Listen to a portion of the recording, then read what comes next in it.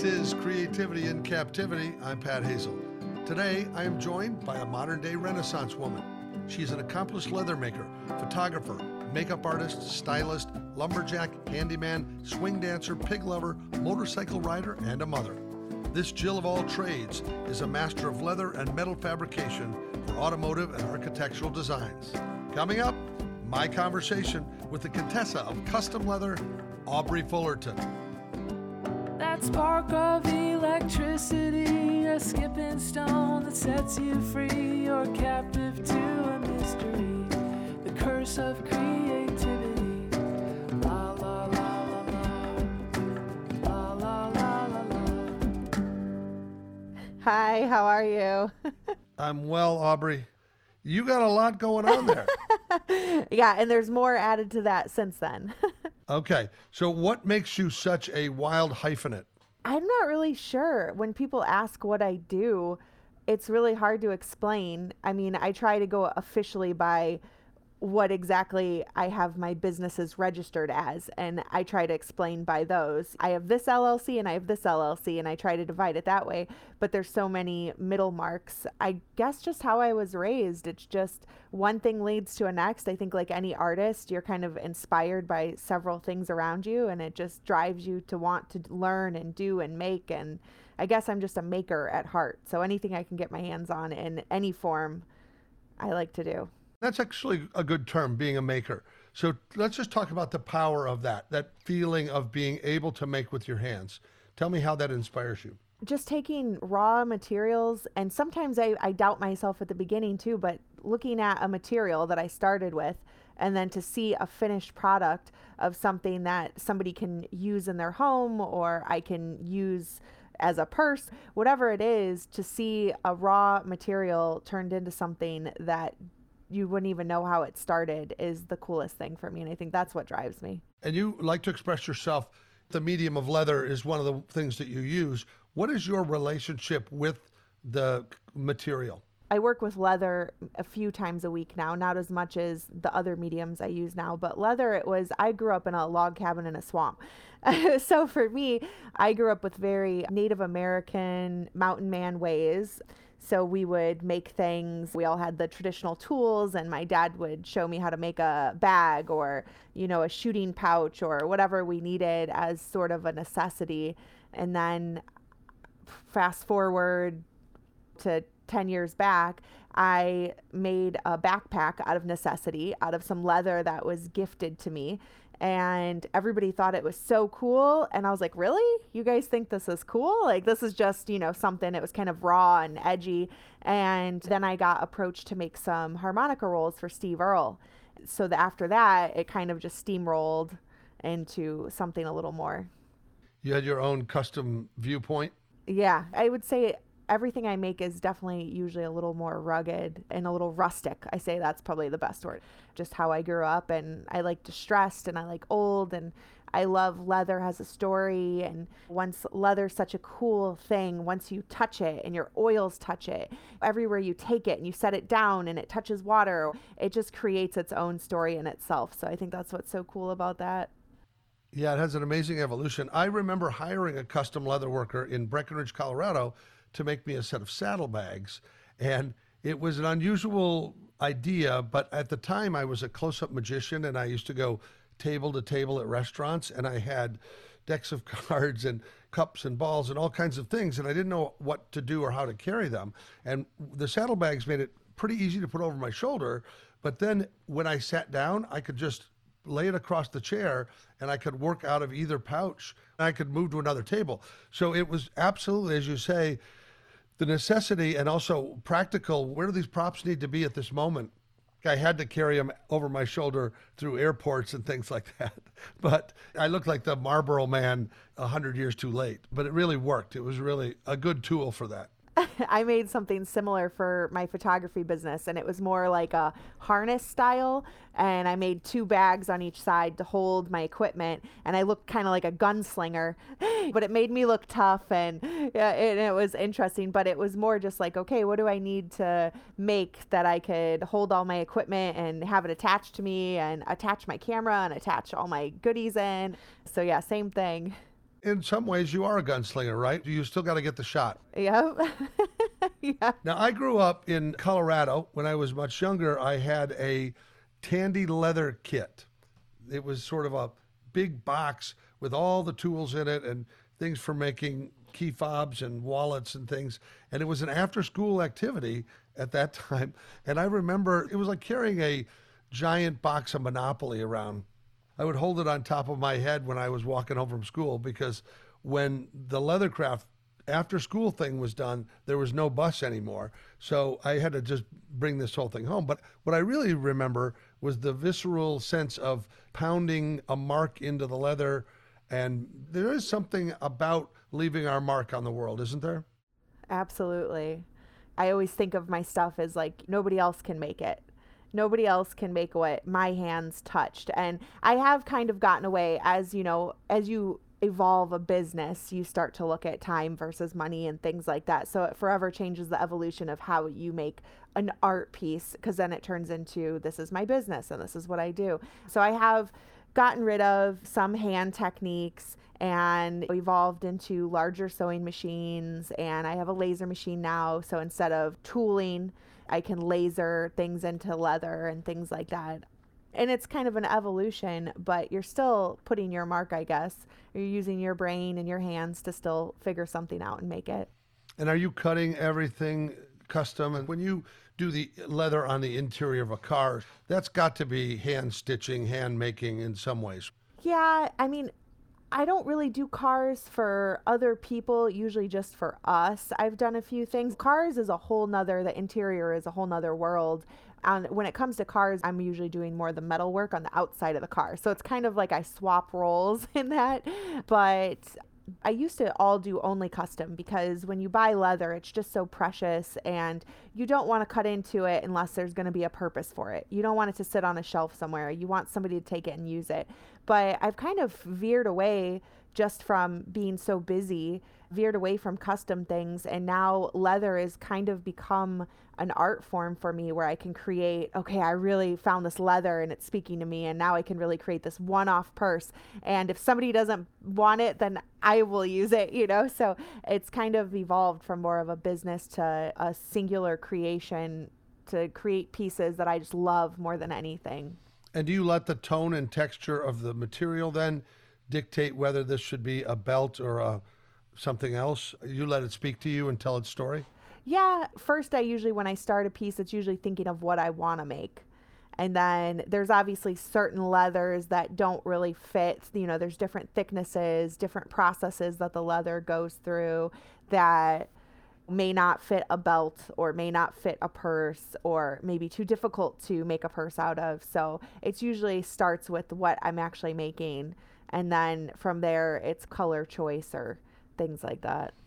So you mentioned the metal fabrication. I know nothing about that, but tell me what the process is. What is going on creatively from the raw material to what you're trying to customize? I mean, we do a little bit of everything. So I could be making non-flammable signs or lock boxes for the local steel mills, or we could be working on a car and cutting out a chunk of rusty metal and replacing it on an old car, customizing it, making different shapes. And it's the same as leather. It's tools. You have to have the right tool for the right job.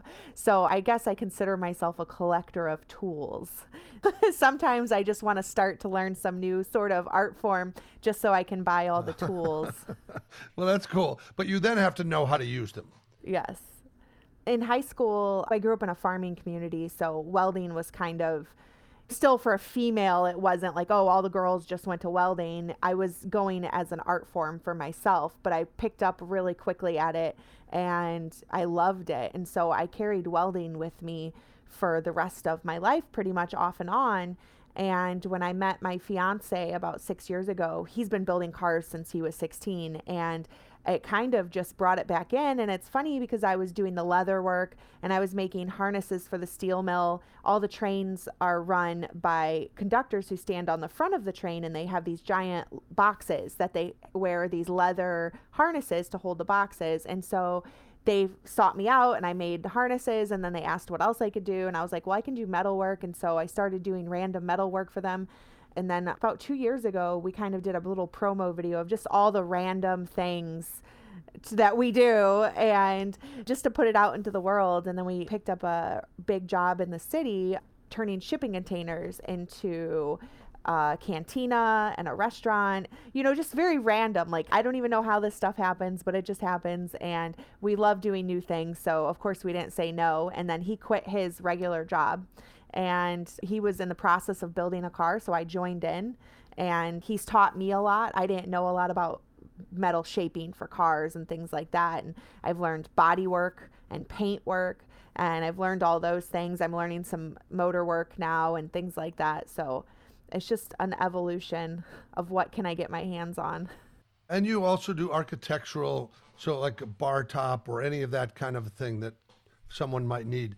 Custom is so important when designing an atmosphere, because the shape and the size and the place, it's so much better when it fits like a glove. It is. I mean, we could go out and buy metal and make all the coolest things that we could think of, but it's so much cooler, just like the leather, to have a custom piece that somebody comes in and says, I want this purse, and I want a pocket here, and I want this here, because this is where I put my phone, and this is where I put my bag, and this is where I put my keys, and all those things. It makes something that you're making worth so much more, because somebody's really going to utilize it. And if you're making a metal piece or a car, even just making a car seat that somebody can fit into, this person is going to fit into this car, and like a glove, that everything's going to cater to them. The bar top is going to fit the restaurant perfectly, and it's just fun. And I think that's what challenges you, to be able to do different things too. We're not making the same thing all the time. Yeah, it's also the special factor is something that you have forever. So sometimes if it feels like, oh, it costs a lot to have something custom made, to have a tailored shirt. But what surprises you is, one, the quality, how well it's made, and then how much you appreciate it every time you interact with the object. Along the way, I don't think I ever regretted when somebody made something for me theatrically for one of my productions. And I had a toy box made, and this is similar to leatherwork. There's no greater joy than wood burning to me. Like, smoke gets in your eye, but in the end, you have this beautiful old wooden train on the side of the toy box, or a horse, and it's so warm and interesting. So we had this toy box, and it was oversized because people had to come out of it. And I kind of hung on to it until it got weathered and was starting to fall apart. And then when I moved into the house I'm in now, we just took the sides off of it. We built kind of an island in our kitchen, which has got all the sides of the toy box, but it's got a granite counter on top of it. It continues to have a life because of the art and the custom factor. Yes, that's amazing. Something made by somebody's hands, or something custom made that you had some input into, is always a little bit more special than something that you can get off of the internet. Yeah.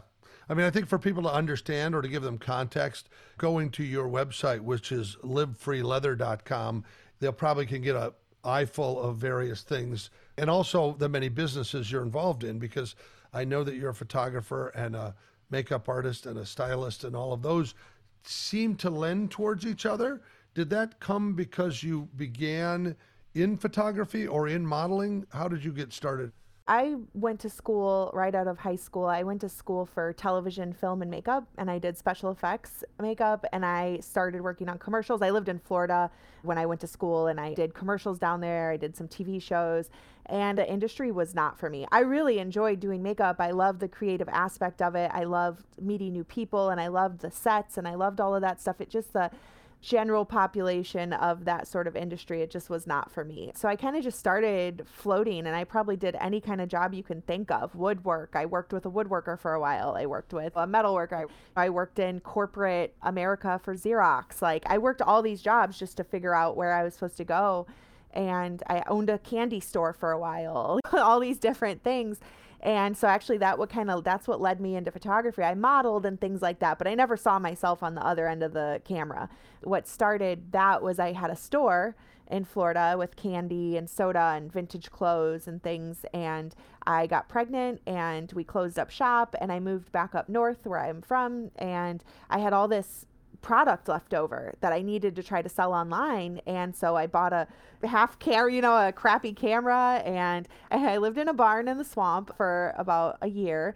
And so all I had was a white sheet, a crappy camera, and a window for lighting. And I had 40 friends on Facebook. I was really into pinup and retro stuff. So I posted a little set that I was doing, and I just started from there and slowly worked up and moved into a house, built a studio.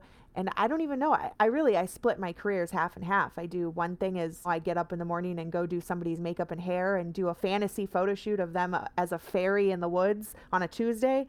And then maybe Wednesday I'm downtown welding something. So it's very different. And the photography, it just keeps rolling. I don't know. They just keep coming to me. So I guess I'm just here. I'm a photographer now. I learned Photoshop. I remember my son he was 6 months old, and I remember as a woman and my body just changed. I'm like, I want to learn how to flatten my stomach and smooth my skin. And so I took these online Photoshop courses, and I stayed up every night and took classes, and I thought I was never going to learn it. I'm not a school person. I am not a college person. It's like over my head. I learn hands-on much better, and I learned it. I did it, and it just progressed. Technology things forever change, so I'm still learning.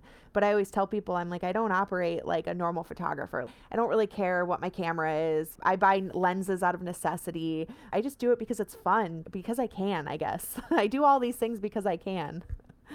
Here's what's interesting. You mentioned something that I want the listener to hear, because school's not for everybody, but also academic and book learning isn't for everybody. So many creative people, if you can identify the kind of learning that you're good at or that you like, visual learning or hands-on learning or audio learning, like some people have an ear for music or an instinct for story or things, it doesn't make you weird. It's about getting in touch with it.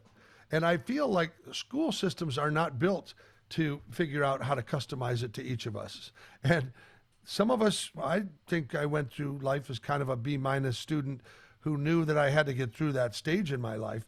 But I responded much more tactically to shuffling a deck of cards, learning how to juggle, learning how to balance, learning how to ride a unicycle.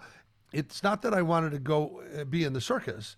It was that I liked the sense of accomplishment when I could get a task, just as you're describing, that when you learn and get more confident with whatever medium you're working in, it starts to become more and more fun. And then you can get really creative within it. And that's, I think, for the arts people, it's like you may not know what you're going to be known for. You don't know what your legacy is going to be, because the medium could still be waiting for you ahead. Yes, I remember in high school, everyone would ask me, what are you going to be? What do you want to be? It's just like what you have to know now, because you're told. I listened to one of the podcasts that you had, the woman who makes the paper sculptures exploding out of buildings, which was amazing. But she made the statement, education gives us parameters. And I kind of feel like that doesn't just include school. Like, from the moment you're born, you're constantly being educated by your surroundings, by what's normal, by what's expected in society. And it all gives you these parameters. You go to high school, and then you're supposed to know what you want to do. And then you go on to college, and then you're supposed to stick with that for the rest of your life, whether you like it or not. And I think people feel like failures when they're 25 or 30 or 40 or 50 or 60, and they feel like they want to change careers or try something new. And it's not. I feel like that should just be normal. I think life is an evolution, and there's so many things to enjoy and learn and experience. And you should forever be changing and finding the things that you love. And with age, things change, and things that you love change.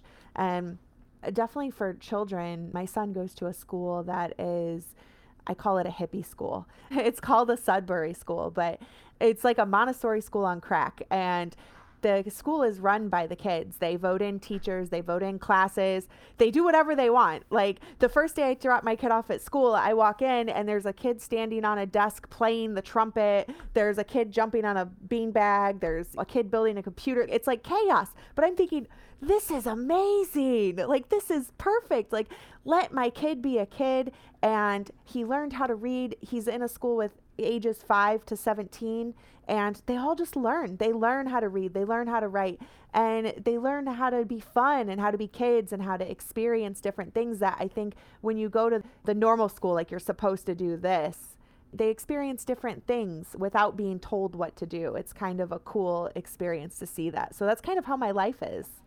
Well, they keep the word play in it. I think in the other schools they take it out. But I love how you describe it as a Montessori school on crack. And you're not condoning crack, I know. So I want to be sure that kids that listen to that know that they're not actually providing that. It's like the Mountain Dew school of learning. But here's what's interesting. The what do you do question, particularly when you have a lot of interest. And we were just talking about your long list of hyphens. But the truth is, at the core of that, once you're able to say, I'm a maker or I'm a Renaissance woman, that's really enough. Because as an artist, our brand is who we are. It becomes an Aubrey Fullerton vibe. And I feel like the sooner we come to that realization that we don't have to define ourselves, our identity is not one thing. Like you are a mother. I hear you talk about your son, and you're a mother in that sentence, and you're the next sentence, you're a metal fabricator. So we don't really have to keep changing that label on our forehead. It's just sort of hard because everybody wants a quick insight to what use you are to them. That's the hardest part. And also, by the way, for me growing up, people couldn't figure out how I could make a living at any of the ideas I had. Like, how does a writer make a living? How does a comedian make a living? It gave them stress because they're not used to that notion of risk. And to me, it's not risk. To move towards the epicenter of where your interest is, to be doing the things that you love, there's a wholeness to that. You feel much more centered when you're working in mediums that you love because you care less about money and you care less about the other things around because your passion and purpose is set on fire. I wish we would all hurry up and get to that point where we don't have to define ourselves in a box, because that is the most dreaded question for me. What do you do? I always have to take a deep breath before I talk to anyone. And sometimes it depends who's asking and how I curate what I do, what may relate better with their life. Because before, when I would say, oh, I do, before my leather business turned into a fabrication business where now we're just kind of makers and we fabricate things out of materials, I would say I do pinup photography and leather work. And everybody immediately thought, oh, leather and pinups. And they put it together and I'm like, really, I'm just two people. It's exactly like how I am. One day I show up, I'm in guys' clothes and I'm dirty. And the next day I show up and I look like I'm about ready to walk the runway. And so it's just exactly how my career is. And when people ask me, it's like, well, I have to pinpoint, well, I have two separate businesses. And this one does this, and this one does this. And I always get some sort of reaction that is a chuckle or a shock or, oh, you weld or you do this. It's a constant, it's a struggle. It is really a struggle. And I can't wait till the day I can just be like, I'm a maker. But then, if I said that, well, okay, well, what do you do exactly? Yeah, it's a constant confusion. And maybe you need to find a word like, I'm just busy making awesome things happen. Let them worry about it. It does feel like a great deal of our time is consumed defining ourselves. And I don't know, I just always found that I ran my own race against the clock or against my own best time, and that it didn't really make that much difference what my competitor was doing, because it's such a weird example to write jokes for a corporation that's having an insurance conference. Like, where do you get a guy like that? So it really becomes a referral business. Somebody sees something that you've created and people say, where did you get that? It becomes more of word of mouth growing and people appreciating your value, especially in the custom business. It feels, in the last several weeks, I produced shows that were as a memorial for somebody who passed, and then some comedy show, and then a television thing, and they're nothing alike. They still have elements of the same. They have to have a storyline or a host, but for the most part, it's a new riddle to solve. Just as when somebody comes and says, I need to have this made, what's the best way to go about it? They need an expert to tell them and somebody to figure it out. Like, most people can't make the kinds of things that you make. So when you're in dialogue with somebody, how do you start to find out really what they want versus what they're fantasizing about? Well, that's a forever learning process. I think anybody listening who listens to this who might be an entrepreneur, it's a forever learning process of how to communicate what your boundaries are and what you can give them versus what they want, versus explaining the process so maybe they have a little more understanding of what we can do.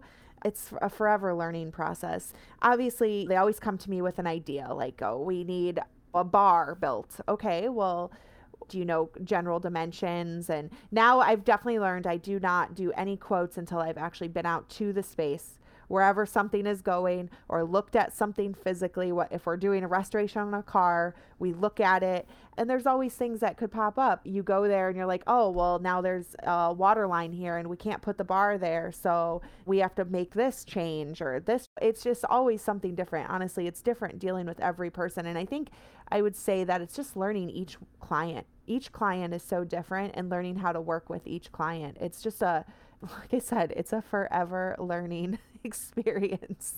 Right. You're as much a psychologist as you are anything else at the moment of interacting with a new relationship, especially, let's say you're doing it for a couple and one may want a man cave and the other person wants a sewing room. You actually have to be a marriage counselor while being an artist. 100%. Yes. There might be two owners to a business and one wants this and then the other one says this. And then you're like, okay, which one is it? And then you involve a contractor in there who's saying, well, we can only have this, but then they want this. So how do you make everybody happy? It is a juggle for sure. Also, you don't know if you're actually producing something is what they expected. Because expectations sometimes ruin things for people because they have this expectation of one thing, and then you can only hope and pray that you're making what they expected. And then you give it to them. And usually I'm just like, whatever, they'll like it no matter what, because we put love into it. And you just have to hope that, and you have to stand behind what you make and hope that they like it. And I would say 99% of the time, everybody is just super happy with whatever I bring them or whatever I make or whatever I do, just because they like the whole process. I'll teach you a word that I've used before called anticipatment, where they anticipate something so much that they can only be disappointed in the result. Those are the people you got to watch out for. But when you do, let's say you describe the fantasy shoot. So you're putting on a boudoir photography experience for somebody. It feels like while the idea is sort of a sensual, pleasuring thing, you're actually giving them an experience of hope and of self-confidence, and the pictures are the result of the experience. So it feels like the whole thing you're doing around it is empowering them. 100%. That's why anything I advertise for my business, I always say whatever I call the set, because my thing is I build sets every few months. And I change it up. I like, because I get bored too. And I do different sets. I'll do a boudoir set where it's a bedroom set. And then I do a fantasy set. And whatever it is, I'll have a name for it. And I call it an experience, a photo shoot experience. Because you're right, it is absolutely an experience. To have somebody who doesn't know you, to walk into a new place, to have you in their face, seeing all of their flaws, doing their makeup and their hair, ways that they probably have never had it done before, that brings them totally out of their comfort zone. And then half the time you're seeing them half naked in lingerie or in something that they're typically not comfortable in. And a lot of women, I shoot real women. I shoot women who have had kids or have had weight loss or weight gain or surgeries. And we're all our own worst critics. So it really is the challenge in itself to get somebody out of their comfort zone, get them comfortable with me. And again, each person is very different. So being a psychologist and getting them comfortable, and once they see the photos, all the time they're like, who is that? Is that me? And it's just a really full on experience from beginning to end. It's like the photos are great, but the feeling it gives them, like, oh, I still got it. Or, wow, I've never seen myself in that way. It's a full on thing. It must be sort of an emotional transformation for them too, because I think about the first step is having the confidence or the willingness to say, I'm going to do the experience, which in anything is a bit of cliff diving. If somebody says, I'm going to become a songwriter, anytime you make that declaration, that's sort of stage one in your transformation, like to get your head behind it. But I would think that in that experience, there is more that they want. And when you talk about pinup photography, this is not intended for a magazine or going into something where they're a professional model, as you said. This is somebody who, for personal reasons, wants to go through this experience, wants to see how the outcome is. And then when you start to do makeup and hair, now you move into a level of pampering in a way. You're giving them something the way you would if you did somebody's hair for their wedding or some other kind of thing where it's a transformational moment. So I would imagine that whether somebody's engaged or divorced, that they're in a moment in their life where this becomes a real value in their confidence. And I guess I'm saying that it's clearer to me now that we're talking what is happening. And I saw on there, and I was confused, but now I understand it better, that you have subscription memberships. So when your set would change, you would put an invitation back to somebody to shoot a different scenario.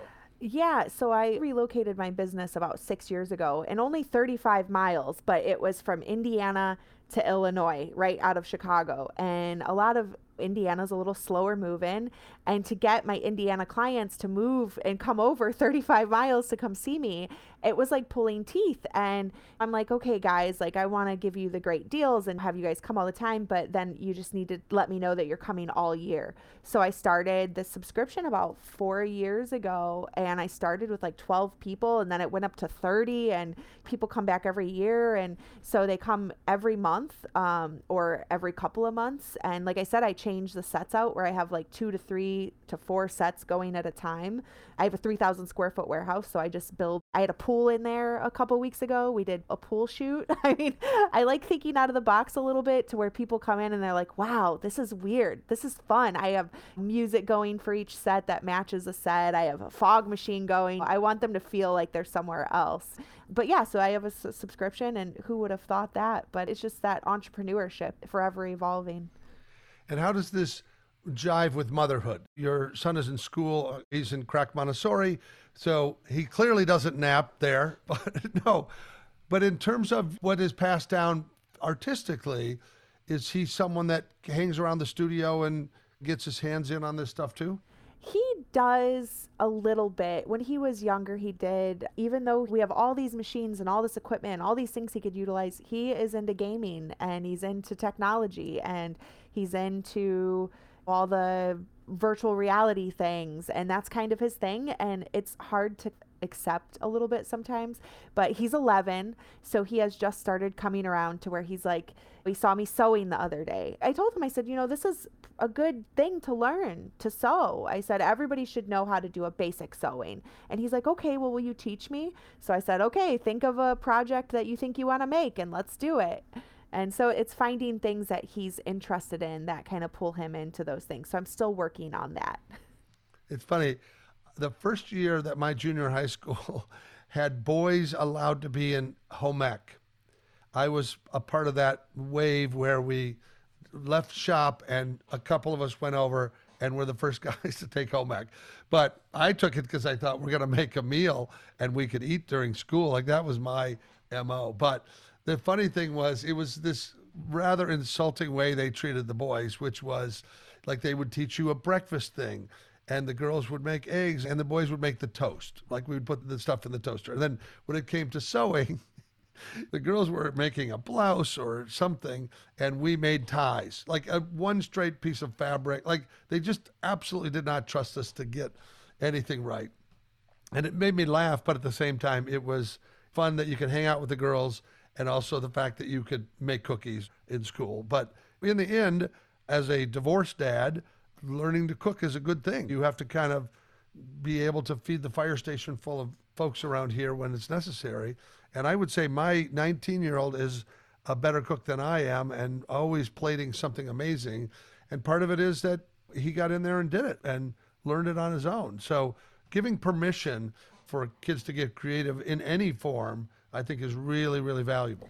Absolutely. If they haven't tried it, how do they know if they want to do it or they can? And I think the more things that people know or people get educated on or people can put their hands on and try something, they're not scared. It translates to the rest of your life. If you're like, hey, I'm a boy, I didn't think I could sew, but hey, I went and made a tie and I can do that. So, hey, if my shirt breaks, maybe I can sew that too. And it translates through the rest of your life, gives you confidence to be able to tackle things that you may not feel is gender appropriate. I mean, I face that every day. I work in a man's world and I still face that whole battle.